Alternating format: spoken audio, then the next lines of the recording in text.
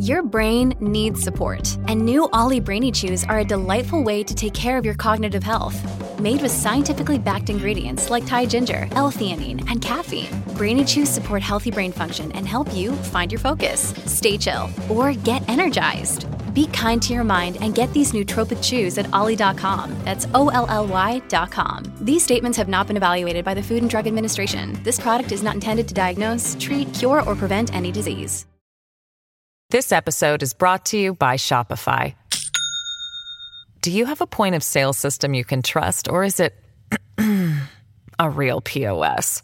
You need Shopify for retail. From accepting payments to managing inventory, Shopify POS has everything you need to sell in person.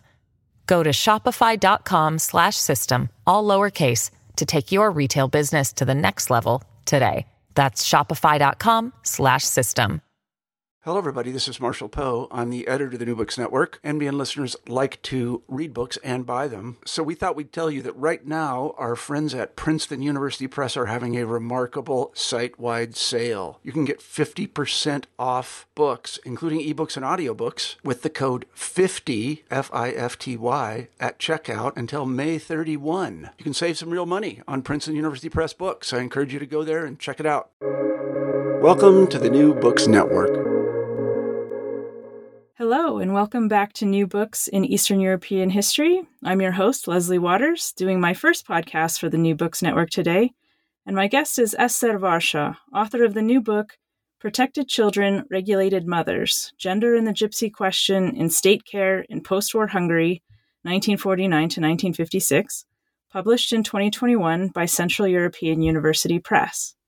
Welcome to the podcast, Eszter. Thank you very much. I'm very happy to be here. So let me tell you a little about our author for today. Eszter Varga is a social historian with a PhD in comparative gender studies from Central European University in Budapest in 2011. She was Marie Sklodowska-Curie Intra-European Research Fellow at the Leibniz Institute for East and Southeast European Studies in Regensburg, and Romani Rose Fellow at the Research Center on Anti-Gypsyism at Heidelberg University's Department of History in 2020. Her major fields of research interest include the history of child protection, health and hygiene, reproductive politics, and Roma in 20th century Eastern Europe.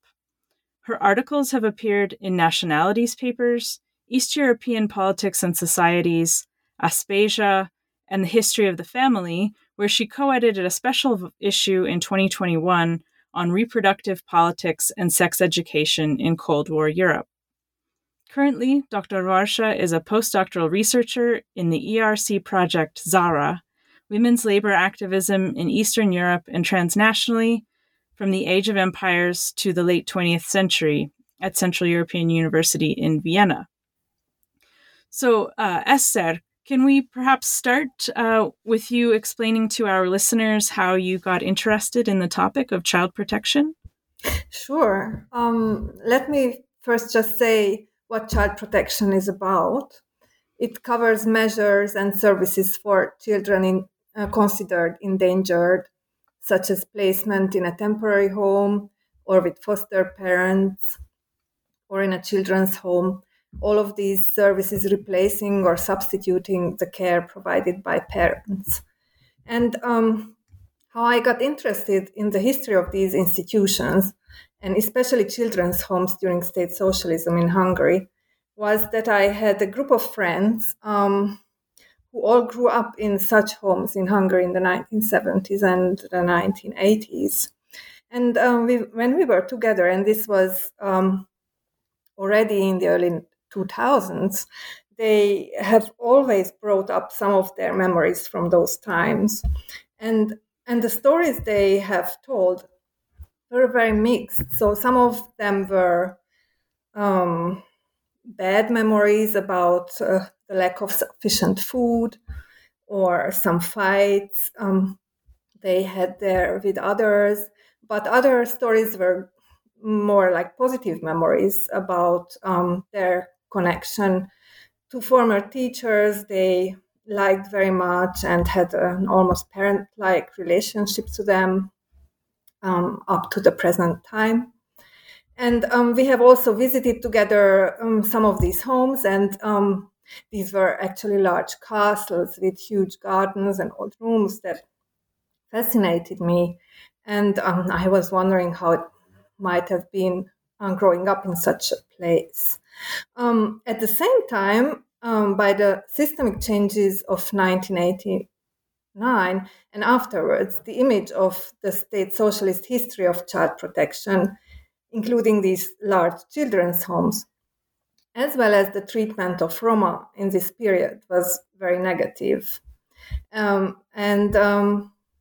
must say here that my friends were Roma, and I experienced some of their struggles with this identity in the early 2000s that was mixed with efforts to connect with Roma and Romani culture, as well as struggle with discriminatory experiences from mainstream society who defined them as, quote, gypsies.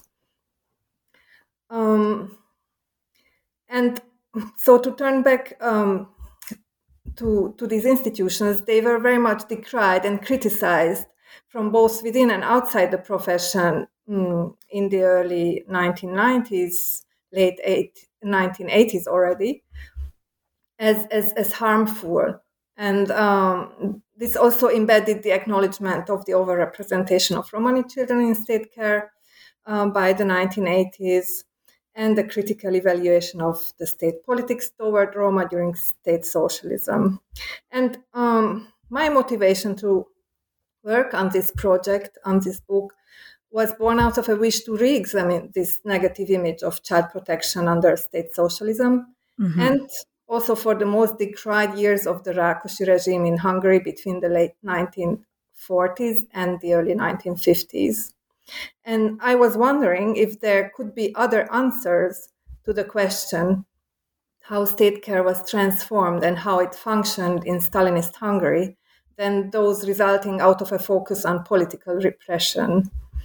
The historiography of Stalinism has long been dominated by such accounts that emphasized political repression, and these accounts affected the perception of the functioning of all areas of life during those times, including welfare services or including child protection services. And in my account in this book, I emphasize rather the ambiguity of state-provided welfare services, which included both the provision of help and support and elements of regulation and control these services embedded. And in this respect, these services in state socialist Hungary were not different from similar services elsewhere in Europe that were characterized by this ambiguity. Excellent. So yes, it sounds like your experiences among your friend group and what you were sort of hearing in the broader discourse didn't always match up. And so your historical research in some ways tries to understand where these ambiguities come from, perhaps. Exactly. Yeah. And so, sorry, go ahead. Oh, I just wanted to add a sentence that to provide a more complex account of these times and these histories instead of a black and white image. Absolutely. So that's perhaps a good place to start as well, this broader historical context of early state socialist Hungary, and if you could situate child protection within it for our listeners. Yes, one of the main arguments of the book is that child protection was predominantly affected by social problems of a post-war society rather than political repression. So I situate child protection in the late 1940s and the first half of the 1950s in Hungary in the context of a post-war society that also went through turbulent political changes in a very short time. So one of the things I show in this book is that while a minority of children ended up in children's homes due to the political purges at the time, the majority of children's case files revealed diverse social and economic hardships parents were struggling with. In the late 1940s and in the early 1950s, Hungary was a country that was deeply shaped by the effects of World War II. So following Poland and the Soviet Union, it was Hungary that lost the largest proportion of its pre-war population. I remember a statistic, 9% of the population. Exactly, yeah. That's incredible. So the losses in Hungary were approximately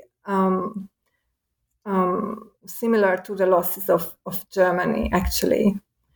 And Hungary lost its basic industries and infrastructure, and this was all topped with high rates of inflation and unemployment.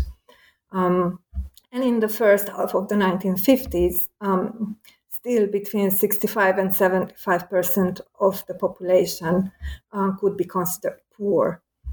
So I argue that most children ended up in state care because of their parents could either not provide for them or were busy at work and could not provide appropriate care for their children. Thank you. So on the in your introduction, you say that one of the aims of your work is to explore child protection and state care beyond the one-dimensional black and white images of victimized children in brutal institutions projected against the unproblematic dichotomy of a Soviet-style dictatorial state and oppressed and passive society. And this is, I would think, in part a matter of sources. So can you tell us a bit about what sources and methodologies you use to highlight individual agency and the ways in which people negotiated with the state in the context of child protection? Sure.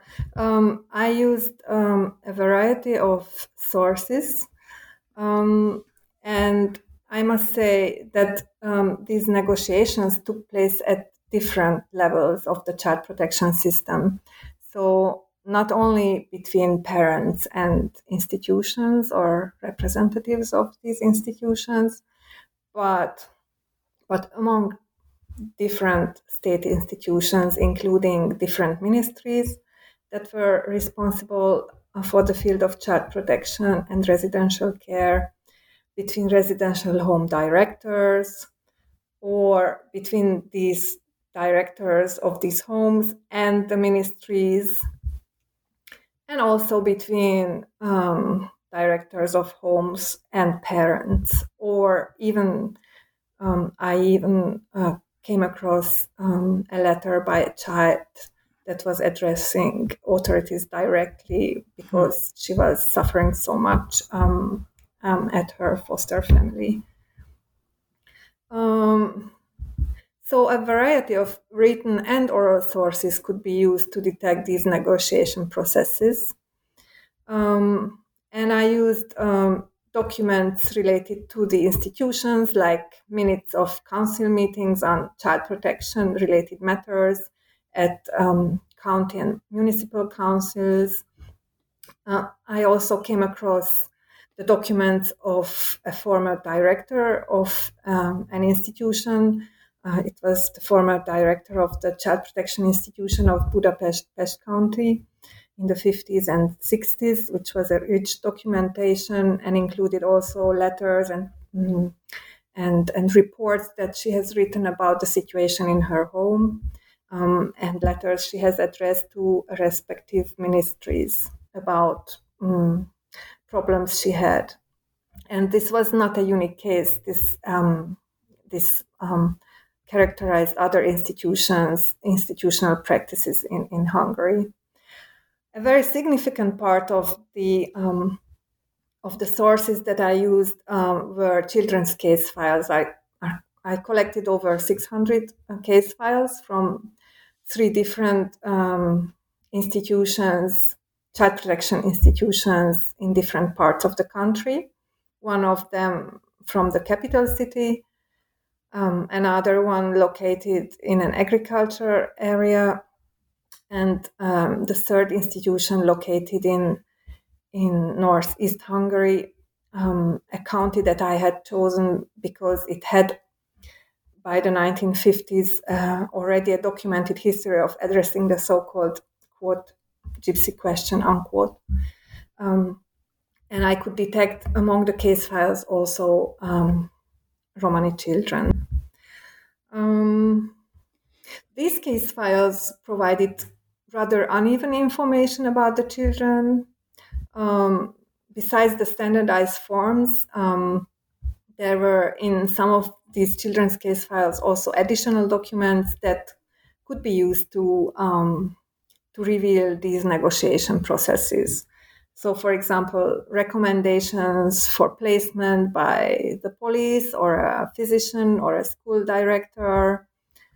As I have mentioned, there were some letters, not only by this particular child that I have mentioned, but there were some letters there by parents inquiring about the whereabouts of their children, or requests written to child protection authorities by parents to have their children returned home. So I know you also did interviews, right? Yeah, I just wanted to turn to these interviews. Perfect. No problem. I used interviews. Some of them I conducted myself. Others were available from other sources, and these also revealed how parents were using the child protection system to secure care for their children. So some of the interviews that I conducted with former residents of these homes told me how they ended up in these homes. And from these interviews, as well as from the other documents that I had mentioned, it also became clear that parents were actually also using these homes to secure care for their children at times when they could not do that in any other way themselves. So there were a minority of cases among the files of children I examined, around 5 to 6%, who were admitted to state care as a result of their parents' request. They turned directly to authorities or to homes asking for such support. In some other cases, parents have left their children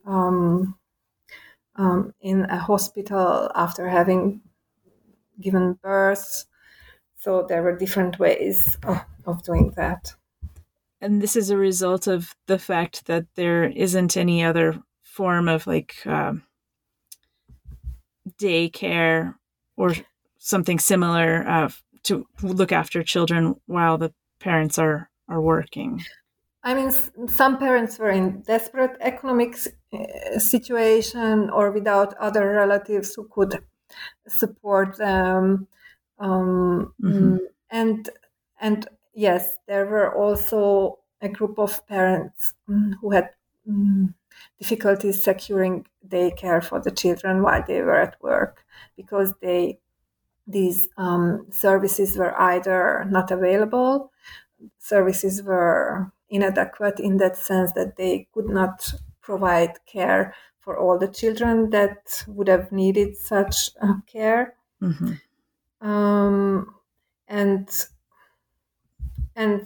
Or they had shorter hours, so the parents had to go to work earlier, and when children were left alone, now older children without care, they started doing other things, spend more time in the streets, and authorities have then recognized or identified these children as endangered. This episode is brought to you by Shopify. Do you have a point of sale system you can trust, or is it a real POS? You need Shopify for retail. From accepting payments to managing inventory, Shopify POS has everything you need to sell in person. Go to shopify.com/system, all lowercase, to take your retail business to the next level today. That's shopify.com/system. Mm-hmm. And have taken action themselves. All right. I'd like to move on to talk about sort of the dual setup of your book. So most of your chapters tackle an aspect of child protection and examine it both in terms of gender expectations and the treatment of Roma. So can you talk about why you chose to focus on these two elements and what you see as some of the important similarities and differences between the treatment of Roma and non-Roma citizens? Yeah. In terms of gender, I was curious to find out to what extent state socialist policymaking regarding the equalization of women with men affected the life of children's homes and child protection practices. And what I found was that despite the increasing inclusion of women in the labor force and policies and propaganda aiming at such equalization, children's education in residential care institutions between 49 and 56 was largely gender differentiated. So children's homes were gender segregated, and teachers and care providers, many of whom were educated in the interwar period, did not question the gender division of daily work tasks that were assigned to children. At the same time, I also detected that in some homes for boys that I had examined, it was actually the absence of female staff or other students, that brought about a break with this traditional gender division of work tasks. So this was not based on an ideological concern about the need to restructure these relationships between men and women in society, but this lack of female staff, for example.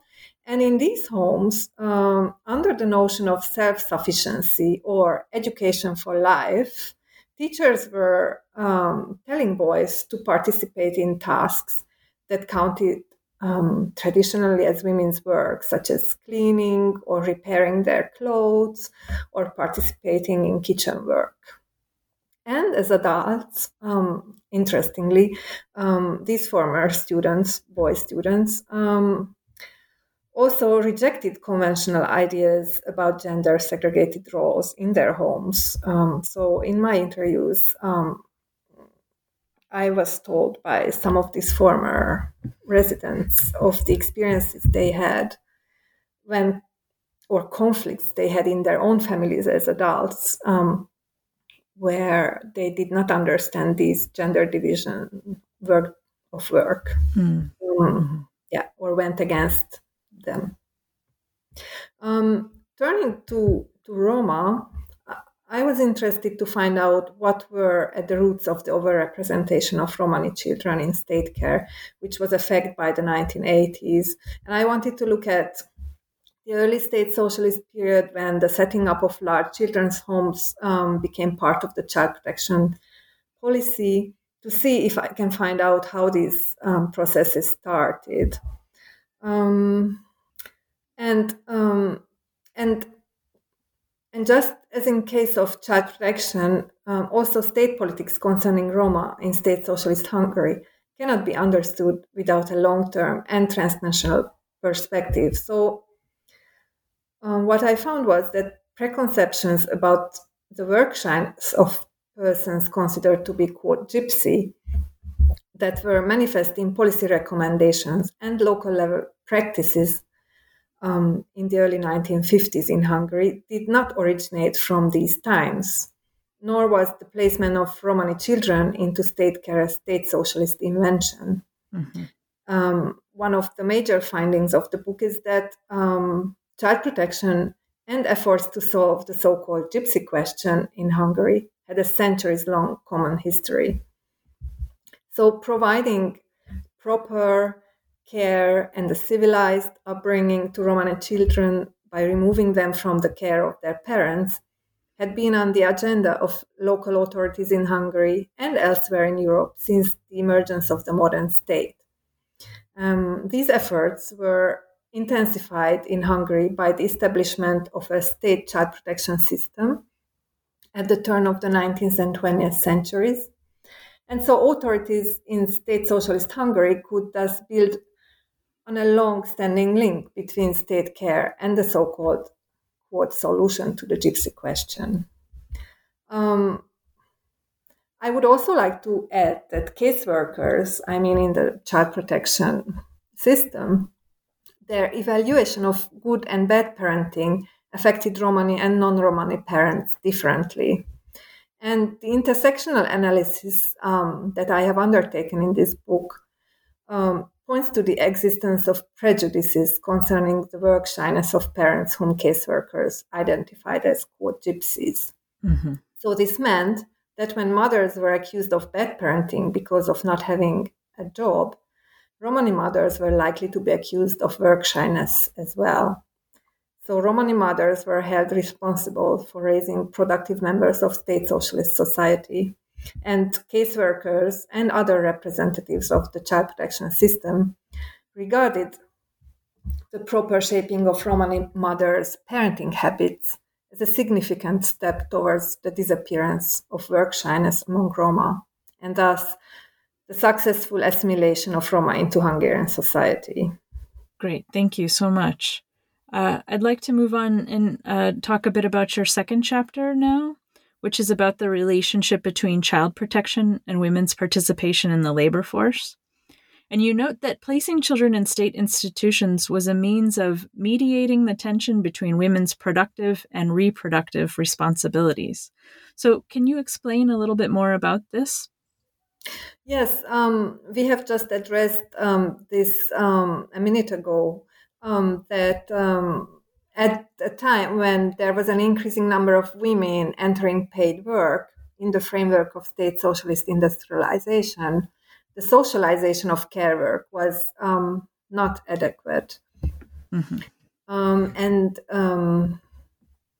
And so the existing child protection network that state socialist authorities inherited from the past was used to substitute for missing public child care services.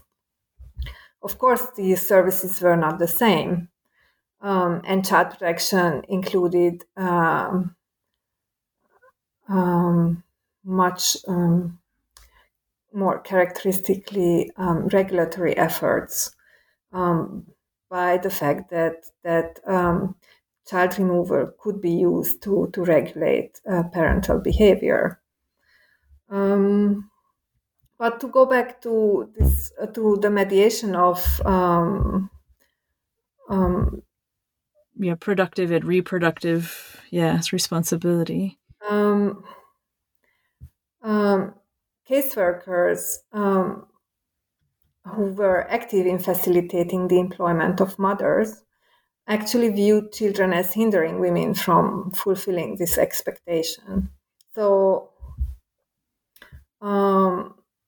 they used the institution of child protection to enable women's entrance to paid work, as well as to push pressure, to push women and put pressure on them to do so. And on the other hand, unemployment was evaluated negatively. And here placement in state care could also serve the purposes of pressuring women to find a job. And caseworkers were also influenced by prejudices that I have just mentioned against Roma, whom they considered work shy. Yeah, I think this is an interesting place in which, going back to this setting of post-war Hungary, post-Second World War Hungary, that it's very interesting that the state has these two, in some ways, conflicting goals, right? Women need to have children to build the population of the state, which has suffered during the war, but they also need them to enter the labor force. And these this is, as you put it in the book, right, an inherent tension, and you can imagine the different different parts of the state, different agencies of the state having different sorts of solutions to this tension potentially. Exactly. Yeah. So one of the things that your book does really well is balance this kind of quantitative research, in a sense, with a lot of very interesting case studies. So in the third chapter, you introduce your readers to a woman named Eva, whose adoptive daughter was taken to a child protective institution. And I think this is one of the more fascinating cases that you talk about in the book. So can you tell us about her and why you find her case so significant? Yeah. This chapter is actually about how child protection as an institution regulated women's sexuality. Child protection was not only used to put pressure on women to enter paid work, but also to regulate the sexual behavior of single young girls as well as mothers, especially lone mothers. And so I show in this chapter that caseworkers use the child protection system to put pressure on mothers, lone mothers or single mothers to get married, and adapt to the expectation of good motherhood in this respect. And also, they used placement in state care in the case of young girls who were labeled as transgressing the acceptable limits of sexual morality to curb their sexual activity.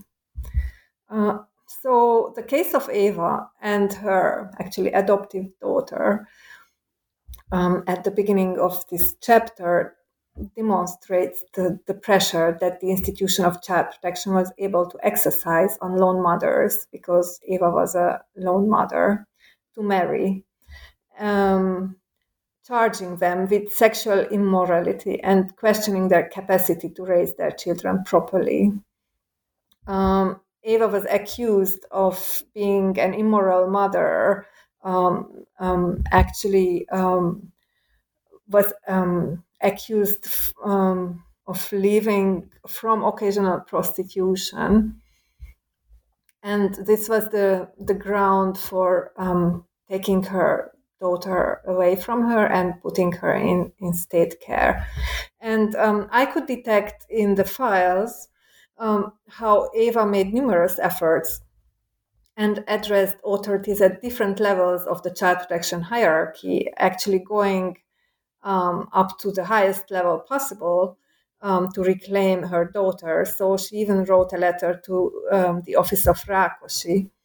But she was unable to change the judgment of caseworkers and authorities about her being an immoral mother, a bad mother. And so what is also significant here is that we cannot actually establish on the basis of these documents whether the placement of Eva's daughter in state care was justified or not. Nor can it be verified whether Eva really lived from occasional prostitution or had instead only jealous neighbors who had complained about her.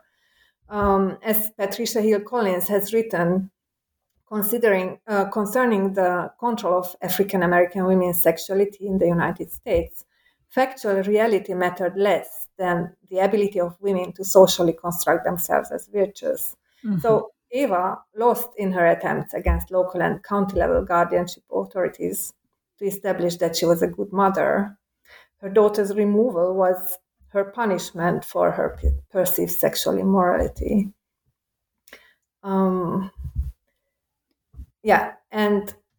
Through such sexual regulation, representatives of the child protection system conveyed quite an explicit message to women about the limits of good and bad motherhood.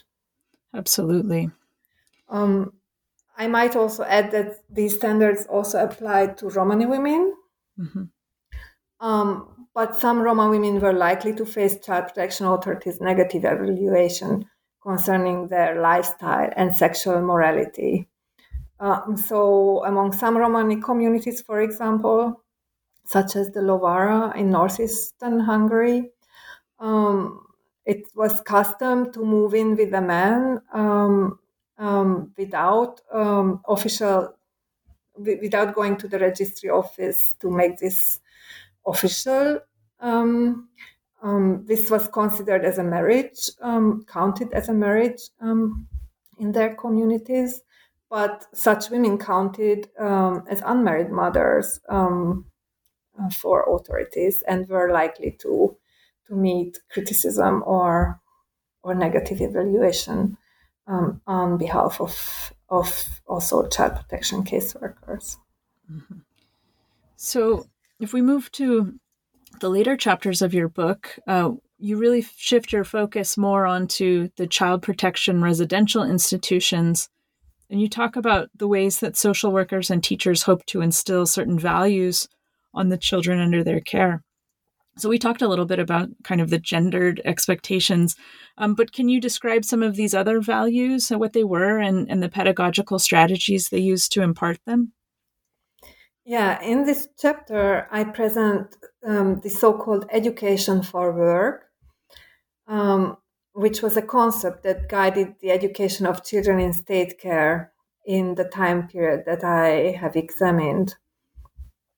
I discussed the processes of creating self-disciplinary work practices in residential homes, the daily routine of institutional life, the evaluation of work tasks into a matter of honor and positive reinforcement that were intended to create the habit of work in children. These habits of work were gender segregated, as I have discussed earlier. And what was interesting was that while there was an effort to introduce this education for work in regular primary school education at the time, this was unsuccessful, but not in children's homes or in the field of child protection. And in this chapter, I reflect on how a mixture of reformatory pedagogy and reform pedagogy were responsible for this difference and for the fact that education for work remained so important in the life of residential homes. Besides education in gendered patterns of work, children's homes also had a mission of racial ethnic assimilation in relation to Roma. Mm-hmm. Authorities in state socialist Hungary inherited a centuries-long idea and practice in which Romani children's removal from their families was seen as a means to assimilate all Roma into Hungarian society. Children's homes were to inscribe habits of work into their inhabitants and thereby contribute to the elimination of work shyness among Roma, which was perceived as the main obstacle to their assimilation. Yeah, it was impossible to read this chapter without thinking about the current situation in Canada with residential schools and the Indigenous population. So it's interesting to see in the state socialist context a sort of similar objective with residential schools of assimilating a population.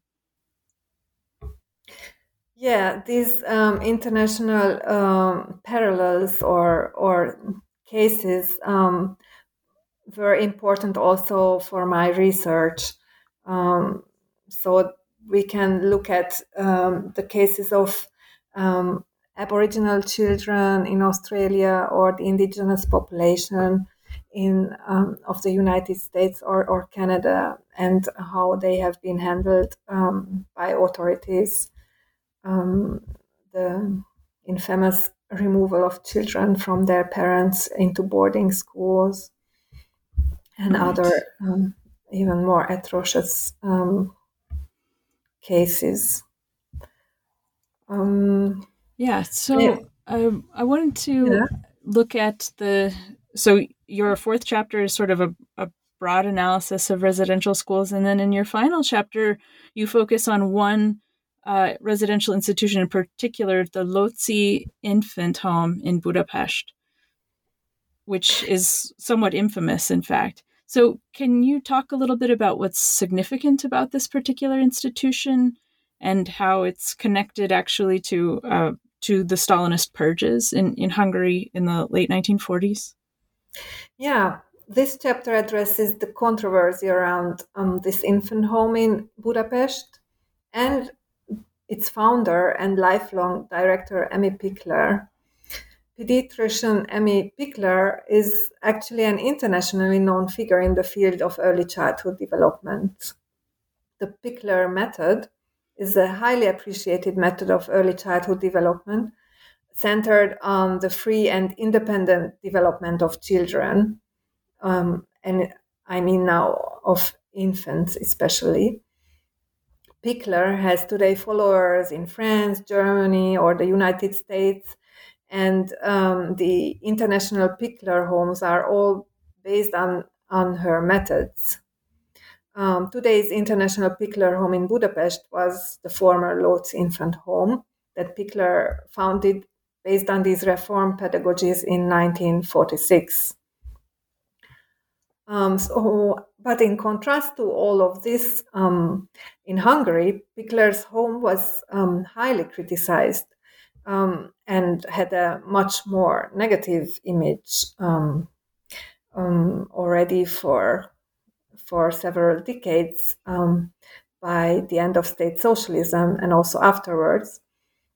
And this was due to Pickler's connection to the political purges in the country that took place during the Rákosi dictatorship in the late 40s and the early 50s. Because some of the children of parents who were imprisoned and parents who were even executed were placed in this infant home. What I argue in that chapter that it was one of the unintended consequences of the Stalinist political purges rather than the particular methodology of infant care developed along progressive and socialist educational principles, that this child protection institution became an object of criticism and a negative symbol of the communist regime in Hungary. And this criticism actually eventually contributed to the closing of the infant home. So the infant home part of the institution, it operates today as one of those Pickler homes. So it's not anymore a residential home in that sense as in the past. But this controversy is what I explore in that chapter, and I do focus on aspects of Emmy Pickler's professional career that have been rather undiscussed or marginalized in the Hungarian context, such as her Jewish background, as well as her commitment as a communist to certain values that have influenced her pedagogy and her practice of early child development in this home that are often left forgotten. Great, thank you. So we've taken up quite a bit of your time today, but I do have two sort of final questions for you.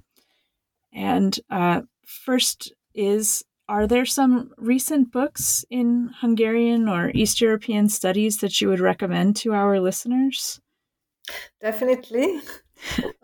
In the field of the history of Roma in Eastern Europe, I would certainly recommend Celia Donnert's recent book entitled The Rights of the Roma, The Struggle for Citizenship in Post-War Czechoslovakia, that was published by Cambridge University Press in 2017. I would also recommend the very freshly published Routledge Handbook of Gender in Central Eastern Europe and Eurasia that has just came out. These were the two books that I sought to recommend. Fantastic. Thank you. And then finally, what are some of the projects that you're currently working on? What can we expect from you next? As you have mentioned in the introduction, I am now a postdoctoral researcher in the ERC project ZARA, Women's Labor Activism in Eastern Europe and Transnationally, from the Age of Empires to the late 20th century, which is based at Central European University in Vienna. And this project explores the history of women's labor activism and organizing to improve labor conditions and life circumstances of lower and working class women and their communities. So the project moves these women from the margins of labor, gender, and European history to the center of historical study. And so this is what I'm currently involved in. My component study addresses women agricultural workers in Hungary between the late 19th century and the 1930s, and their efforts to improve their circumstances of living and their conditions of work. So this is what I am actually involved in. Great. Thank you so much. All right. Well, this has been Eszter Varsa talking to me today. And her book is Protected Children, Regulated Mothers, Gender, and the Gypsy Question in State Care in Post-War Hungary, 1949 to 1946. So thank you so much, Eszter. Thank you for the interview. Yes, thank you. And this has been the New Books Network in Eastern European Studies, and I'm Leslie Waters. Until next time.